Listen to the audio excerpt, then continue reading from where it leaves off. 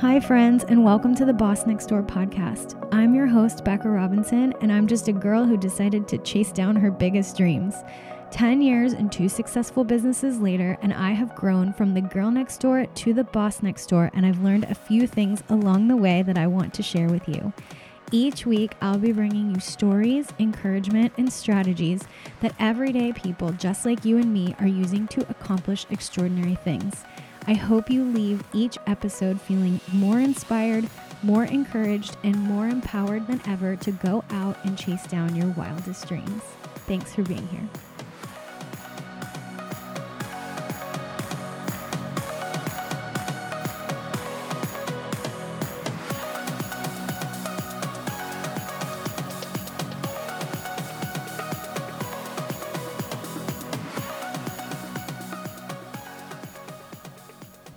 Hi guys, and welcome to this week's Boss Next Door podcast. I'm really excited to bring you another incredible interview episode, this time with a woman who has inspired me for well over a decade. Today on the show, we have Kathleen Shannon. She is the incredible woman behind the Being Boss podcast community, the book. She's the co-founder and a partner at Braid Creative, which is a branding and visioning company for purpose-driven organizations. She has worked as a coach. She builds community. She helps other business owners in their journey. And she's just the most incredible, brilliant, creative, hardworking woman around. If you don't already know who she is, I know that you're going to fall in love with her pretty quickly because she is really funny. She's whip smart. She's endlessly creative. She's one of the OG online content creators, and I actually first stumbled upon her way back in 2008 when she was blogging, and this was right in the beginning of her journey, and she's going to share a little bit about that story, which is really cool because I think that when we come into this arena nowadays, we can sometimes see everybody out there who's been doing this, like Kathleen, for a decade and who has, gone through tons of iterations and really found their passion and their niche, but it doesn't necessarily start that way. And she shares a lot about how she kind of stumbled into what has evolved over time because she was willing to share herself and her journey and take action and just start doing the dang thing, So in this conversation today, she's going to share that story. We also talk about being ambitious as a woman. We talk about busting imposter syndrome. So make sure that you listen long enough to hear her tips on that because they're incredible. And we also touch a little bit on postpartum and adventure seeking, and we're kind of all over the board today, but I think that through it, you're going to love the truth bombs that Kathleen shares through this interview. So without further ado, I'm going to jump right in. It's so fun to actually see you face to face after I know. online for I don't even know that we've ever had a Zoom or a video chat, have we? I don't believe that we have, and I don't think we've ever been at an in-person event at the same time either.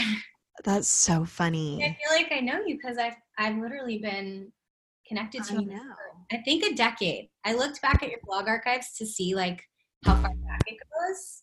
Yeah. 2008, and I was like, that's a decade. Yeah. Yeah. Yeah. I've been blogging since 2008. So crazy. I know. Before babies, I know. Before babies, before businesses, before all the things. So I thought we could maybe just kind of start by talking about kind of when we found each other forever ago. I know you started with your blog and then you went to Braid Creative and then you went to Being Boss, but your career has totally changed trajectories over time. So I would love to hear just kind of what that looked like for you. Starting your blog, did you have this big vision of being a podcaster, event leader, then you were working your way, or was it something that it just kind of fell into it as you went? So yeah, whenever we met each other probably around 10 years ago online, just following each other's blogs. I can't even remember the specifics because I've had a kid in between now and then, which has zapped all of my memory and all of my brain space. But we were following each other's blogs. So I had a blog called jeremyandkathleen.blogspot.com. I don't think that URL works, or it'll probably redirect you to somewhere else. But I was basically blogging. I was doing the whole lifestyle blogging around the time, I don't know if you remember this, in 2008, the big thing in blogs was all about houses. And I feel like I followed some blogs that were all about like minimalist cleaning and redecorating. And so I was kind of jumping on that train a little bit. And so I was blogging all about remodeling my historical home. And in the meantime, I was working as an art director at an advertising agency, and I had no vision or desire to ever work for myself. But then, as the story goes, I was blogging about my life. I was blogging about getting married. I blogged the wedding invitations that I created for myself. And this was probably at the very beginning of Etsy, but definitely before Pinterest. And I blogged about these wedding invitations, and A Cup of Joe, I don't know if you remember her, she picked up the invitations and she shared the design, and then she put our actual wedding on Glamour Magazine blog. And so I feel like that's what gave me that initial boost. Like anytime in any sort of blogger or content creator's journey, there is this like the little bits of rocket fuel along the way. And so I definitely credit Joanna Goddard with this little bit of rocket fuel. But again, I had no vision for monetizing or any of that. But people started asking me to design their wedding invitations. So meanwhile, at my day job, I was the lead designer on accounts like the NBA Hornets while they were in Oklahoma City. That's where I was living at the time. I was doing very like advertising, art director, fun stuff. And then I would come home at night and design people's wedding invitations. And I had this like very Wes Anderson vibe. Like I wanted really funky, offbeat invitations. And people would ask me like, is it okay to do this? Is it okay to do that on my wedding invitations? Like, it's okay to do whatever you want. Like, I'm probably the last person to ask about wedding etiquette and like wedding wording, but somehow I fell into this thing. So then from there, I started getting enough business on the side that I decided to quit my job in advertising. It was a very difficult decision. And in hindsight, it's easy to like wrap it up in a little bow and say, oh, and then I decided to quit. I'm sure that there's like a lot of self-doubt, a lot of second guessing my decisions, probably a lot of like crying into a pillow about it. But I knew that I wanted to go on more adventures and that I wanted to maybe work for myself because I was starting to get enough business on the side that maybe I could afford it. Was working for yourself something you'd always envisioned for yourself? No, I never envisioned it for myself. Like my parents work for the government and are all about having a 401k and a pension.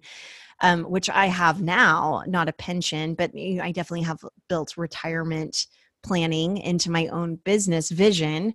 But no, I never imagined that for myself. I was working in advertising, and funny enough, I worked with my sister who I now have my own business with, but we worked together in advertising.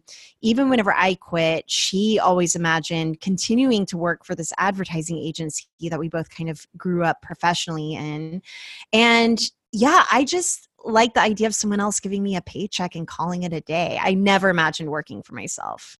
So one of the things that I think is super fascinating when I'm talking to businesswomen who've been like wildly successful is to find out if they had always kind of been an ambitious go-getter since they were a child, or if this was something that kind of developed and unlocked within them. So for you, was it something that even as a little kid, you always had these big ambitions and dreams, or you were just that personality type, or was it something that kind of evolved as you developed into a woman?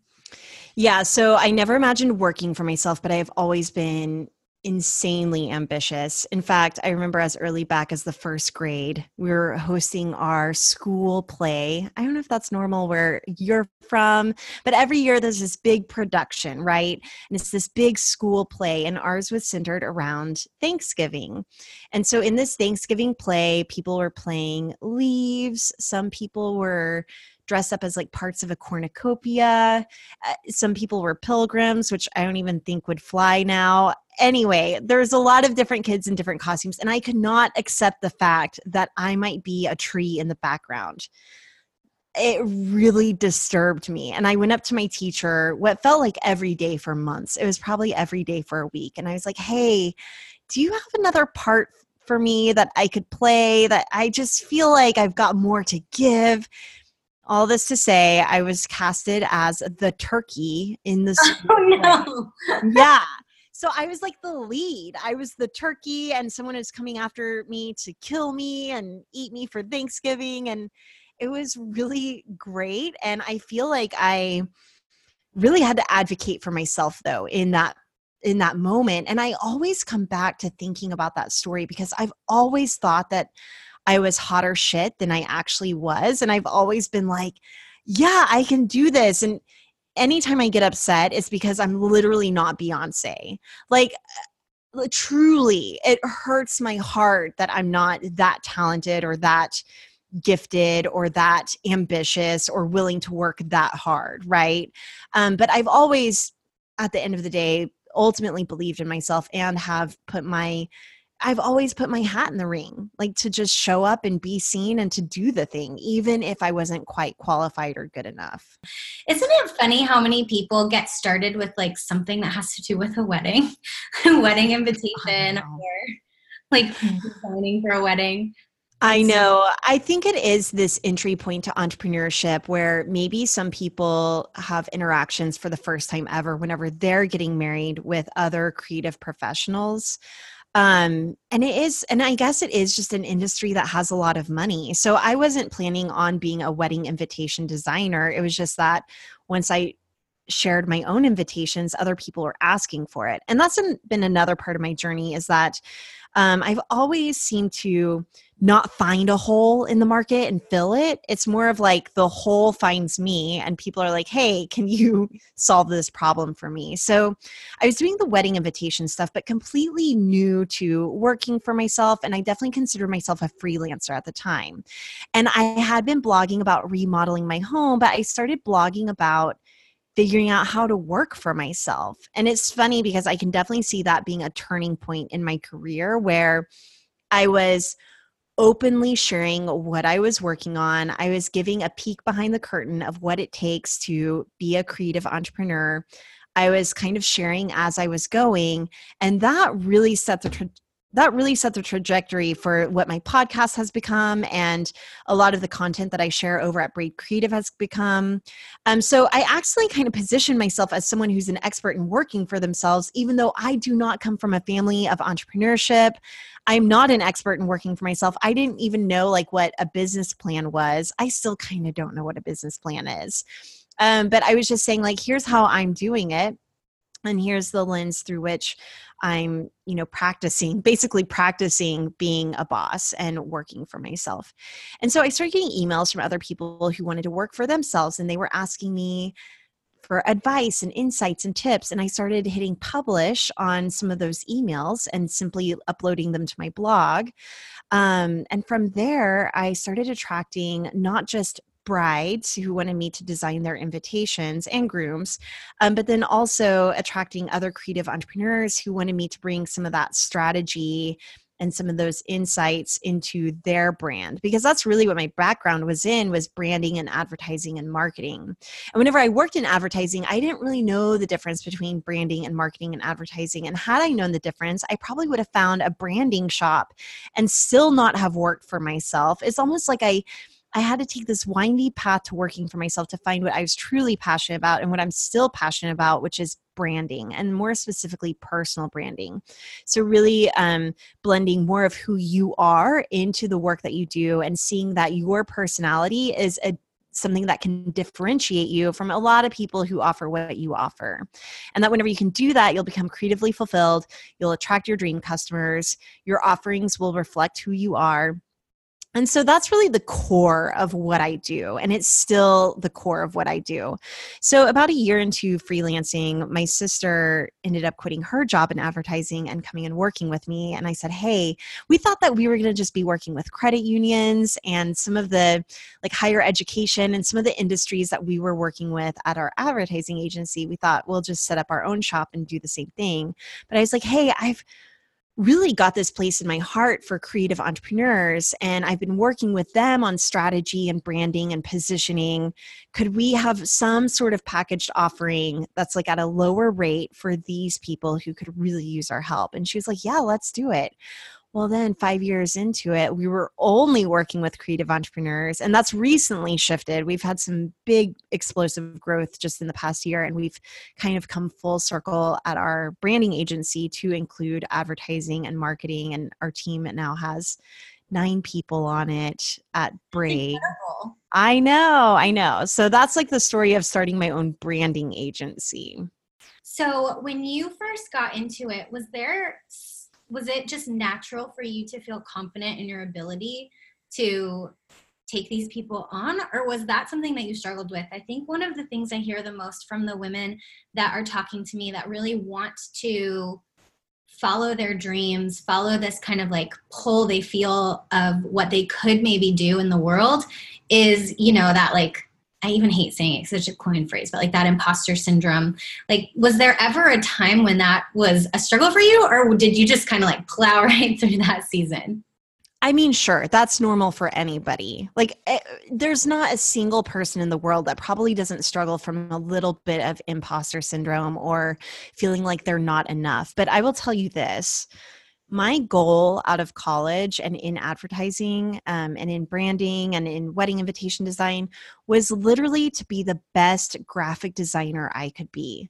Like, that's what I cared about first and foremost. And then from there, it was sharing the content, right? So it was never really about getting the big name client or building the business or vanity metrics. It was literally about improving upon my craft. And I think that whenever you can focus on just being the best that you can be at your craft, so let's say it's coaching, then study coaching, try and become a better coach, practice it in your off time, like really just dedicate yourself to your craft. And I always think about, so my brother is a sideshow performer and he solos swords for a living and he breathes fire and he does all this incredible stuff. And one night I was spending the night with him. He was living in New York and he's working at the Coney Island by the seashore, which is like one of the oldest sideshows in the States. So he was working there. And one morning I woke up early, like around 7:30, and I go into the living room and he's been in there for an hour. Like he was up before the sun practicing this handcuff escape. And he would practice this handcuff escape technique until his wrists were so bruised he couldn't do it anymore. And like, I guess that's what I think of whenever I'm thinking about imposter syndrome. I'm thinking of like, just practice your craft until you can't do it anymore, right? Until you are just exhausted. And so I think that's how I beat it. And I think that a lot of people don't want to put in their 10,000 hours, or they don't want to dedicate themselves to really becoming an expert in a thing. And that, yeah, imposter syndrome is going to come up for sure. But for me, I had already become a pretty adequate graphic designer and I knew I could do that.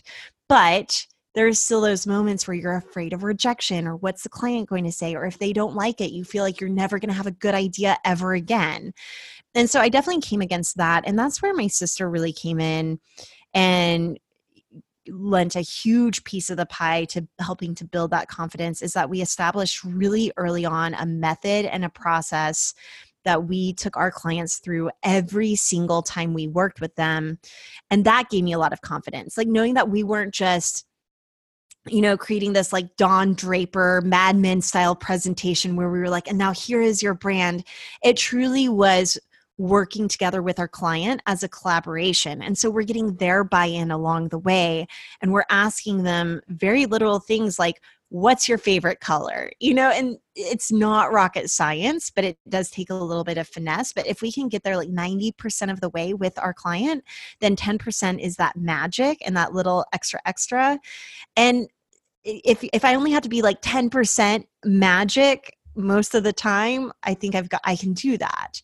But all of this to say, like, yeah, like I feel good, but I definitely have these moments where I'm like, oh my God. And I still have those moments. And I find that the more I learn and the older I get, the more I know I don't know. If anything, I have more imposter syndrome or more like freakouts now than ever before. I think that I always have a hard time with this word, naivety.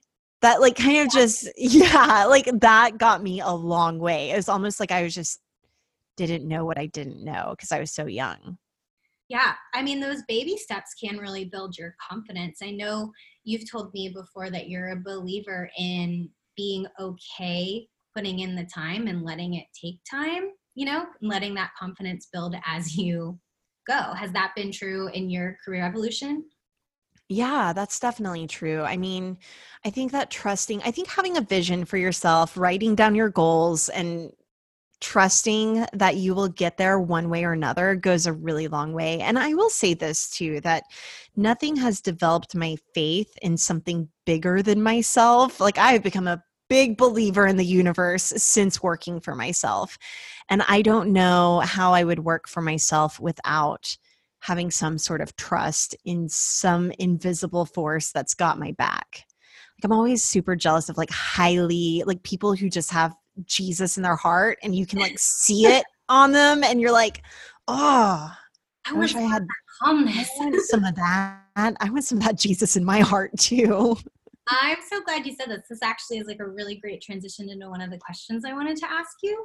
So I wanted to ask you, how have you, especially now that your work has grown so big and your ambitions have expanded maybe from what they were in the beginning, how do you kind of align that self-care for your soul with being someone that has that ambition, that has that big vision and wants to take on these new, bigger projects? Like, has that been something that, you've kind of figured out a way that works for you, or is it a struggle, or how do you manage that? That's a really good question. I've always really been good at taking care of myself, and my co-host over at Being Boss, her name is Emily, and she's my business bestie. We call it being self-alicious. I think that's the word we use for it because a lot of people are so afraid of being selfish. And I know that a lot of women struggle with this. And I'm in a few Facebook groups for like mom bosses. And I feel like they're always, whenever they complain about their partners, like picking up their weight or leaving their shoes in the middle of the floor, I feel like I'm that dude, like for the most part. Like I just kind of do what I want when I want, pretty good at taking care of myself. So that hasn't been a struggle. I will say, in the early days, I definitely had more ambition than I do now. Like now I'm a little tired, but all of that, I'm like coasting on that ambition that I already set up. So I'm really grateful for that. Like I had the ambition when I was younger, I had the energy to build the thing, and now I'm just riding the wave. But I mean, I don't know if maybe what you're asking is like what my actual self-care routine looks like, maybe. I mean, it can be, if that's something that helps. I think that it's so important, and I think it's a stumbling block for a lot of women who are highly driven to kind of stay in that like masculine energy zone where it's like push, push, push, hustle, hustle, hustle. It's so glorified now, especially if you're a woman and you're trying to achieve something. Everyone expects you to be crazy busy all the time, to never take time for yourself, to never slow down. If you say no, you're mean, all of those kind of things. And I think that as you develop a deeper sense of like your connection to the universe or to God or whatever you believe in and feel connected to, you start to kind of see how important it is to fill that cup a little bit. So I was just curious how that's been for you, managing so many different things, in addition to being a wife and a mom. Yeah. So I think for me, it really does come down to perspective. And I've come to believe, and I just want to make it clear to your listeners that I am very open about all of the spirituality, like no matter what you believe or don't believe. So I am definitely I would consider myself pretty spiritual. I like have even my own faith wavers from time to time. But I consider myself very spiritual. And I've come to believe that our souls come into our human bodies to learn something new, and like what a gift it is. I feel like in a lot of practices like yoga, for example, or more of like the like austere practices, it's all about like getting back to your soul. And I'm like, why would we want to get back? We have time for that. We have a whole like a timelessness for that, right? Like we only have probably what, 80, 90, 100 years if we're lucky on earth. So let's live it up. So I find a lot of spirituality in being in my human body. And so that looks like lifting some really heavy weights. That looks like going on some walks. That looks like having as many orgasms as I can possibly fit into this lifetime, right? So it really is about being in my body and seeing that as not only a gift and that I'm lucky to be here, like what are even the chances that we're here, but also seeing it as an opportunity to learn. And so this perspective really comes into play whenever I am freaking out about being a mom and running a house and running a couple of businesses and running my body. You know, it can become overwhelming. And then I have to remember, oh, like even the bad feelings, even the stress out feelings are a gift, and there's something to learn from. So I think that's where probably the spirituality really plays in for me. But the way that I express my spirituality a lot, aside from like all the woo-woo stuff like astrology and tarot and meditations and all of that, is probably in, and I don't know if you resonate with this, Becca, with your own like fitness adventure, but for me, it really is in moving my body and really feeling in my body, like really kind of like that mind body connection, but even that like mind body soul connection, like where is my soul in my body? Like that's the question that really trips me up. And like, what is it? And so for me, it's just like, I just go down these philosophical and sometimes existential tailspins of what does it all mean? 100%. For me, I feel that when I'm in my body, but I put my body in nature. Yeah.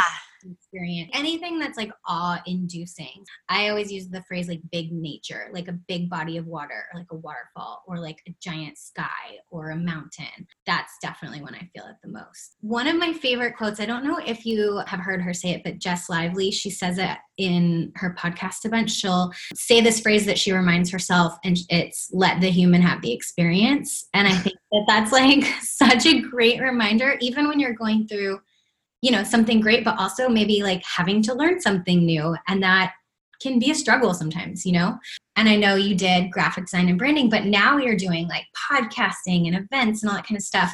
I always like to joke because my degree is in psychology, and I've never actually had like a traditional career that uses psychology. I've never been a counselor, or I didn't become a psychiatrist or any of that, but I joke all the time that I use that degree, since I work with people, that I use it every single day, especially in coaching. Do you find that you pull these things that you've kind of learned and put them in your toolkit in a certain way? Like, what are some of those things for you? Yeah, absolutely. So I went to college for fine art, and then I ended up getting an emphasis in graphic design. That's always been my job as art director, creative director. And now I'm definitely a content creator. And I started doing that before that was even a thing to be. And before I could even monetize it, and even before I had goals to monetize it, that's just what I wanted to do, was capture, shape, and share who I was, and to use that as a way to become more of who I am. And so my thing is really just about finding the overlaps and finding the blend. So really seeing how all the different threads, and in fact, this is how Braid Creative, my branding agency, got its name, is like looking at all the different threads of who you are and braiding them together, right? Weaving it into this story, and then kind of even figuring out what that one golden thread is that continues through the whole thing. And that might be your core value. It might be your core offering. It might be just like that golden thread of who you are. And so I've always definitely focused on really taking all the aspects of who I am and blending it together for better or worse. I mean, sometimes that means that I can't turn off who I am at work at home, or sometimes it means that I'm sharing stuff personally in a professional way. And then especially once I had kids or one kid. I have one kid, especially since having a kid, I kind of really struggled with that. Like, how much do I share? And that's a continuing conversation and boundary. But yeah, I mean, for the most part, like I don't feel segmented or fragmented, probably because I'm always just following my own curiosity and I'm always doing what's interesting and then just trusting that I know that this is definitely a problem for multi-passionate entrepreneurs and aspiring entrepreneurs. It's like, I have so many interests. Well, then just follow them, like follow your interests. And I would say, see one through. I think that's the main thing. It's like follow one thing and see it through and then move on to the next thing. Right? I think it's like whenever you stop in the middle, that then you start to feel fragmented. And I've never stopped in the middle. Like I've always seen everything that I've done through, and then it becomes this tool in my toolbox. So some of those things, sorry, you asked me what some of those things are.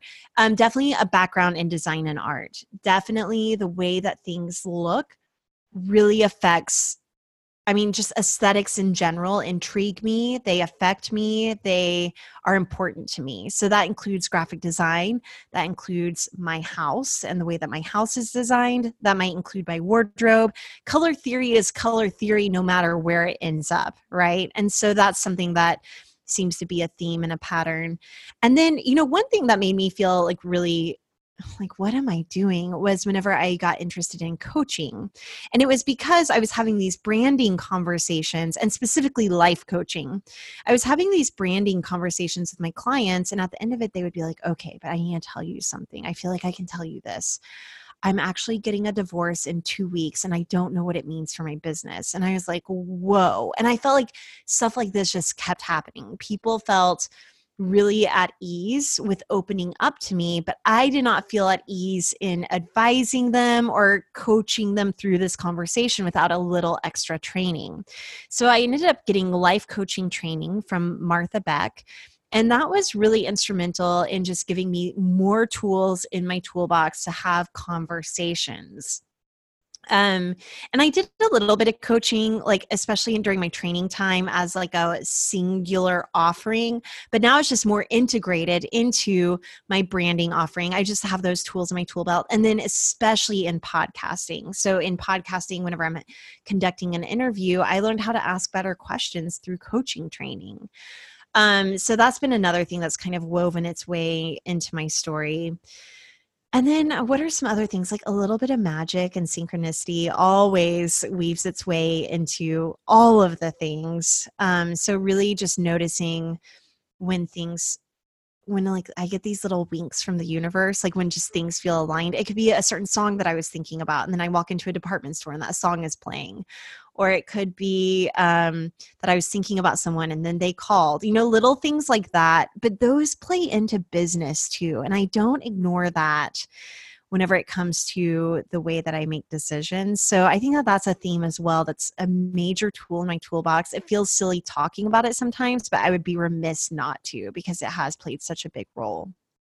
Yeah, I remember, because I've followed you the whole time on social media, the whole time we've been connected. I remember like during your postpartum time with your son, you talking about how little sleep you were getting and for how long. And, surely that affects your ability to show up in, your other creative projects. So can you talk a little bit just about, I don't even want to say balance because I hate that word, but what it feels like when you're juggling all these responsibilities that are so unique to us as women, but also still trying to pursue those dreams? Yeah, I will say, I mean, a lot of people ask women, like, how do you balance it all? And that's not a question that's being asked of men very often, but I'm not offended by it, because I do think that there is something to being a mom that carries a lot more weight and responsibility. Like, come on, babies just want their mom. That's the truth, right? No offense to any single dads out there listening to this, though. If you do have a single dad audience, like, more power to you. I have a feeling it's going to be more moms. Right. So we can all agree that like babies just want their mamas, right? And so for me, I had a really complex postpartum situation where I was I was definitely like the capital A attachment parent, right? Like I was wearing him for the first year. I don't think he was in a stroller for the first year of his life. I was doing exclusive breastfeeding on demand. And I was doing all of these things because I wanted to. Like it felt natural and it felt right to me. I wasn't doing it because any book told me to do it. I was just doing what felt right. But it also meant that I wasn't getting a whole lot of sleep. And I should mention also what felt right to me was sticking him in daycare at 8 weeks old. You know, we all talk about needing a village. Daycare can be a village. I have so many thoughts about daycare and why it's amazing. And I love too that you did that. You're like kind of on what a lot of people might think are two opposing spectrums here at the same time, like complete attachment and also daycare because I need some time. Exactly. I mean, I need some time to build my businesses. So whenever people ask, like, how do you do it all? 100% daycare. Like I would drop my kid off at 7, 8 a.m. and I go pick him up at 5 or 6 p.m. And it's still that way to this day. So that's kind of how I do it all. I also want to mention, because you probably have a lot of women listening, I think a lot of women account for daycare out of their own paycheck. But if you are in a relationship with a partner who is also either the child's father or, you know, whatever, that is a shared household expense. Like, don't be thinking, oh, well, if daycare is $1,000 a month and I'm only making $2,000 a month right now because I'm trying to build this thing, that's like 50% of my income. The child might as well be at home. You cannot think of it that way. You have to think of it as a household expense, just like a car payment or a mortgage or anything else. Yeah, it's not a trade-off. It's not like, oh, I'm not going to be watching the child 100% of the time, so whatever I make should cover that. It's not. Right. Exactly. So that's kind of my feelings on that. I can't even remember. I'm so sorry, Becca. I can't remember what our original question was. Oh, balancing motherhood and all of the things, right? So my kid was in daycare all day, but breastfeeding all night. So for the first year and a half, he was up every 45 minutes to an hour nursing. So we just didn't hug you through the screen. I know. People think that I'm joking because I have to kind of be funny about it to not be sad about it, but I kind of wanted to kill myself. So whenever that happened, I went to the doctor and I was like, you've got to sterilize me. Like I can never do this again. And I just wanted to have like some sort of control or autonomy over my body and over my choices because I felt so out of control. But I almost was like, I was that depressed person that makes it look really good. Like, I think because I could put on makeup and start all these new projects and build a business that everyone thought I was fine, and I was not fine. So I go to the doctor. I have this breakdown in her office. She's like, you might be a little depressed. And I was like, but I don't look depressed. And I think that this is where I did not know that depression is on a spectrum, you know, and that it doesn't necessarily look like what you think it might look like to affect you. And so it was definitely affecting me. She put me on medicine, which helped me absolutely get my batteries up. And this is another thing, just like my whole family is, never been an entrepreneur. You know, my whole family has never been on medicine for things like depression. So it's definitely not quite stigmatized. Like they support me no matter what I do, but it was a new, unfamiliar thing that probably more of us should have been doing before, but I was the first. So anyway, all this to say, I got put on medicine and that definitely helped.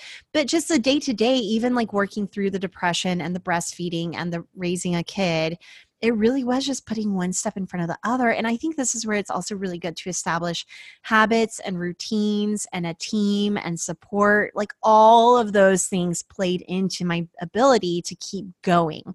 I wasn't doing it alone. I'm not a single mom. I have a husband and like a 50% partner.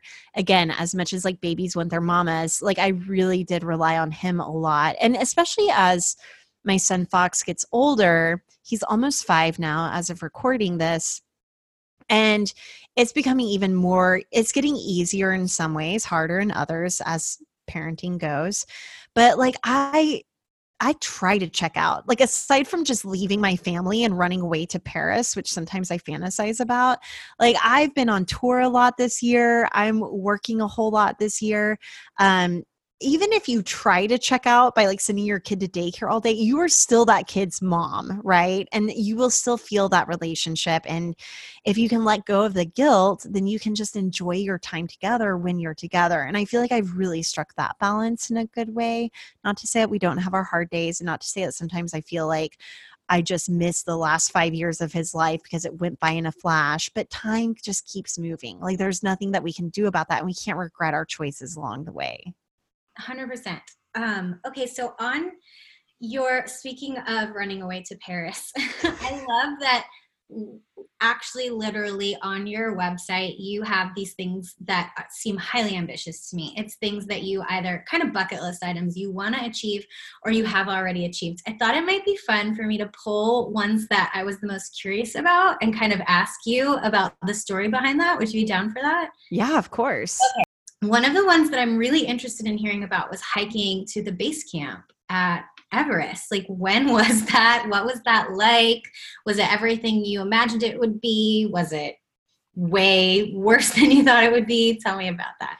Okay, so I became obsessed with Mount Everest probably around 2009. And I had been watching this show on the Discovery Channel called Expedition Everest or something like that. And I just didn't realize how hardcore Mount Everest was. Like I didn't realize how cold it was and the oxygen issue. And I knew it was the tallest mountain in the world, but I just didn't know the details. So I thought, I'd like to go see Mount Everest.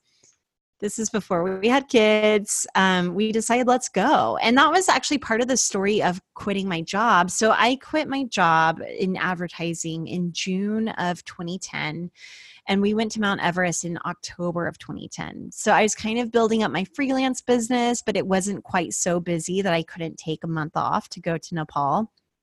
And me and my husband went to Nepal, and it was everything and then some. I mean, that was definitely... I didn't realize that you could have chemistry with places, and I definitely had a chemistry with Nepal, and I would love to go back, and I would love to take my son there one day and go hiking again. It was the most beautiful, stunning trip, but also it was hard. I mean, hiking to Mount Everest was physically taxing, and it's literally one step at a time. And if you learn something about getting where you want to go, walking to the tallest mountain in the world is one way to do it. So it just gave me a lot of time to think, and it was just magical. I will always relish that experience. That sounds amazing. I have kind of vague memories of you posting like photo updates from this time in your life. Yeah. So whenever I got back from Mount Everest, I actually spent an entire month. I would document and design one day at a time. And okay, so this is kind of a funny work-life blend thing where like you don't really separate things. I designed and wrote those posts, and that actually helped me become a storyteller. And it helped me develop my own personal aesthetic whenever it comes to sharing my own stories.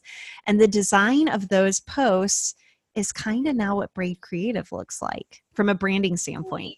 It's so funny how everything is just so interrelated, and in the moment you don't see where it's going, but like once you look back, you can just see how every single thing, good and bad, unexpected and expected, kind of like charts this whole course. It's so Absolutely. Cool. Okay, tell me about auditioning for America's Next Top Model. Did you meet Tyra Banks? Oh my gosh, I did not meet Tyra Banks. So this was in Oklahoma City. This is during cycle 6. So this is at the very beginning of all the reality TV shows. It wasn't what it is today. So this is kind of the first of its kind. Like maybe American Idol was out by this point too, but that was basically it. So America's Next Top Model was my favorite TV show of all time. And I was working it was my first job out of college, was at this alternative weekly newspaper where I was designing ads, like the ads for the people who advertise in the newspaper, and doing some of the newspaper layout and sometimes the cover designs. And in the paper, we saw this casting call for America's Next Top Model. And it was at a local Volkswagen dealership.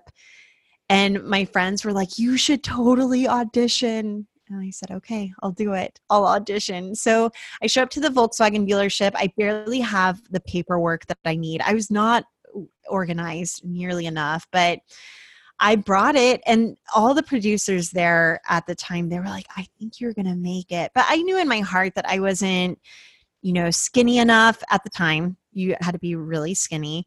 I wasn't symmetrical enough. I just wasn't beautiful enough, right? But what's funny about this is that the audition itself was a fun story. But what it really highlights is this thing that I guess I wanted to model. And since then, I have modeled for my friends who own shops. I have modeled for the cover of my own book. Like I've actually had the opportunity, again, like taking these experiences and putting them in my toolbox. I've had the opportunities to model, maybe even more so than some of the contestants who actually ended up on the show. And again, not because I'm the prettiest or the most model-iest, making up words here. But because I want to show up and be seen just as I am, and do fun things and go to fun places and take beautiful photos. And I've had the opportunity to do that. So I think that's another thing with bucket lists is that if you have a bucket list, look at the ways in which it ends up showing up, right? So I wasn't on America's Next Top Model, but I have gotten to model, and that's pretty cool. I think that's really cool.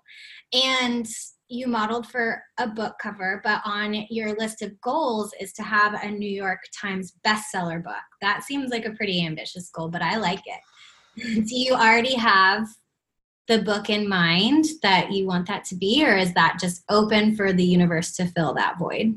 Well, I was hoping it would be my book that published this year. So I wrote a book this year called Being Boss, Take Control of Your Work and Live Life on Your Terms. I always forget the really long subtitle of that. And so honestly, like I've been facing a lot of disappointment this year because it didn't end up becoming a New York Times bestseller. And then I've also learned that the New York Times bestseller list is it's lacking a little integrity now. Like there are ways to buy your way onto it. And I just wasn't willing to do that. And I'm coming back around to here's the lesson in failing. Like my own, and sometimes your own goals are what make you a failure. Like a lot of people would see that publishing a book is an incredibly successful thing that you can do. Yet I see myself as a failure because it's not a New York Times bestseller. But this is where these lessons come into place is that I remember feeling just as accomplished having 50 readers reading my blog, like 50 people I didn't know in that, remember like the blog spot sidebar where you could see blogger one, like before Google Analytics. Yes. Yes, the old blogger one. And you could see like the people following you. I remember whenever I got to 50, I thought I was hot shit. And I felt as cool then as I did getting 5 million downloads of my podcast, right? And so even with the book, I'm coming back around to, hey, remember whenever 50 people are reading your blog? Like what if 50 people read your book and take something from it? Like that's good enough. And so really redefining what success means and also letting go of some goals like a New York Times bestseller. However, I have no doubt that one day in my future, I will write some sort of book that could end up being a New York Times bestseller. It's just not on my own timeline that I was hoping for.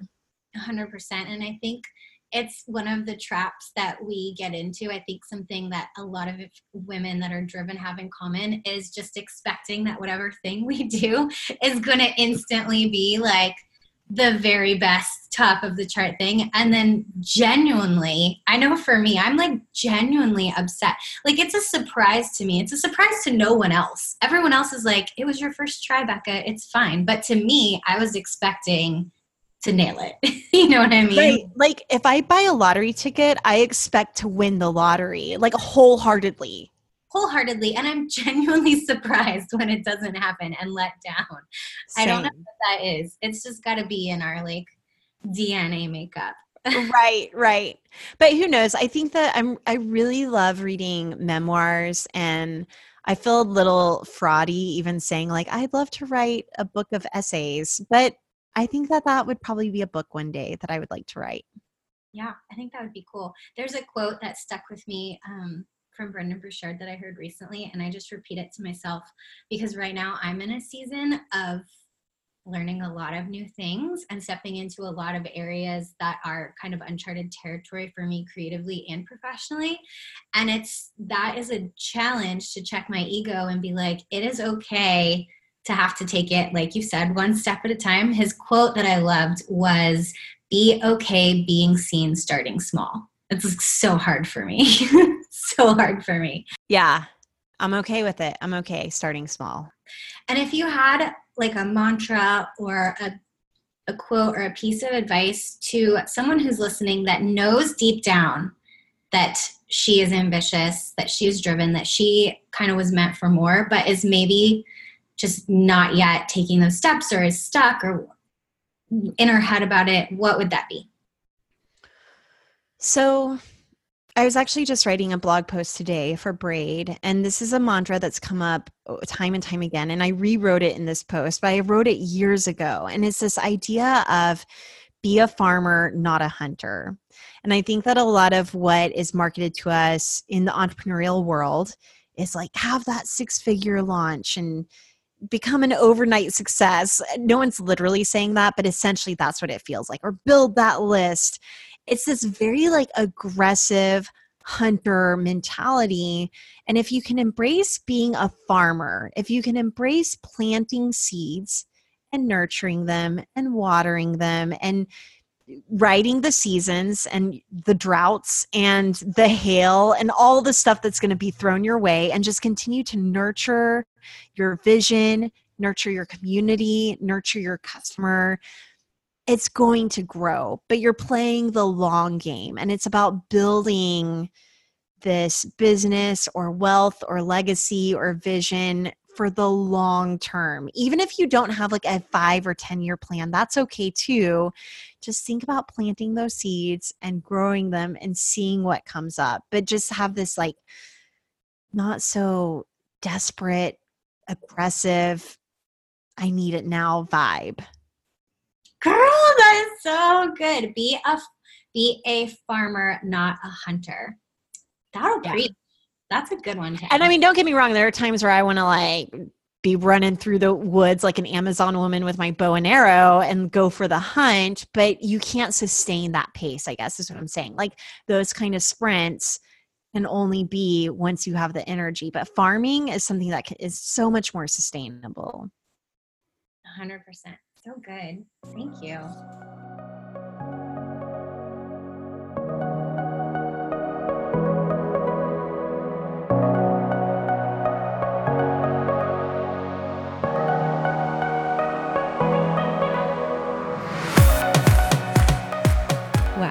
So many great nuggets in that conversation.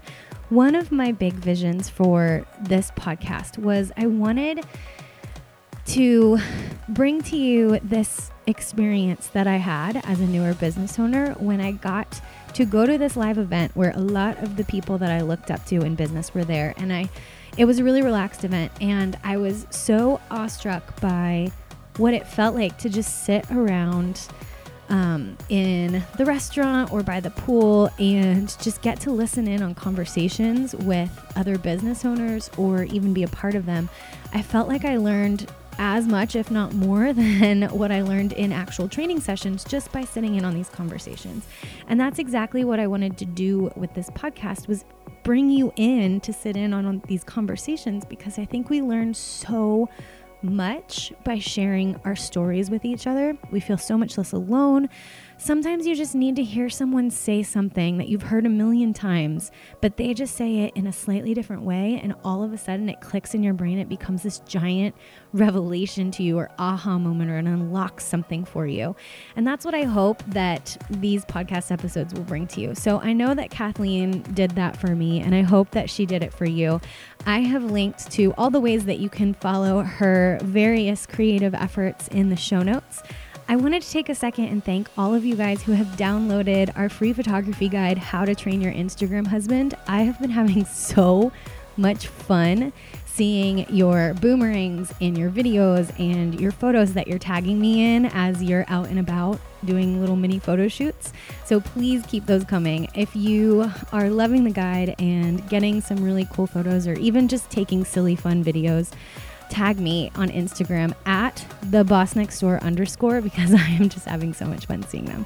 And for those of you guys who don't know what I'm talking about, I collaborated with my husband, who is an award-winning professional photographer, on a free, less than 10-minute long training video with 10 do's and don'ts for better photos with your iPhone or your other smartphone camera when you're just out and about.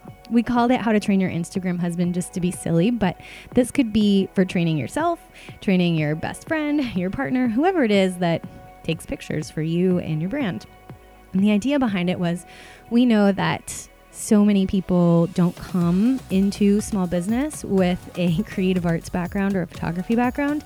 And that can be really stressful because visibility is a huge part of launching your business, launching it online, launching it on social media. And that can be so daunting if photography is something you struggle with. So it's been really, really fun. And the whole point of it was to take photography and make it something that you actually have fun with instead of something that is really stressful or frustrating to you.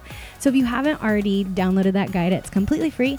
You can find it on my website, www.bossnextdoor.com, or I put a direct link to where you can access it in the show notes. Thank you guys so much for joining me this week, and I will be back next week with another episode of The Boss Next Door.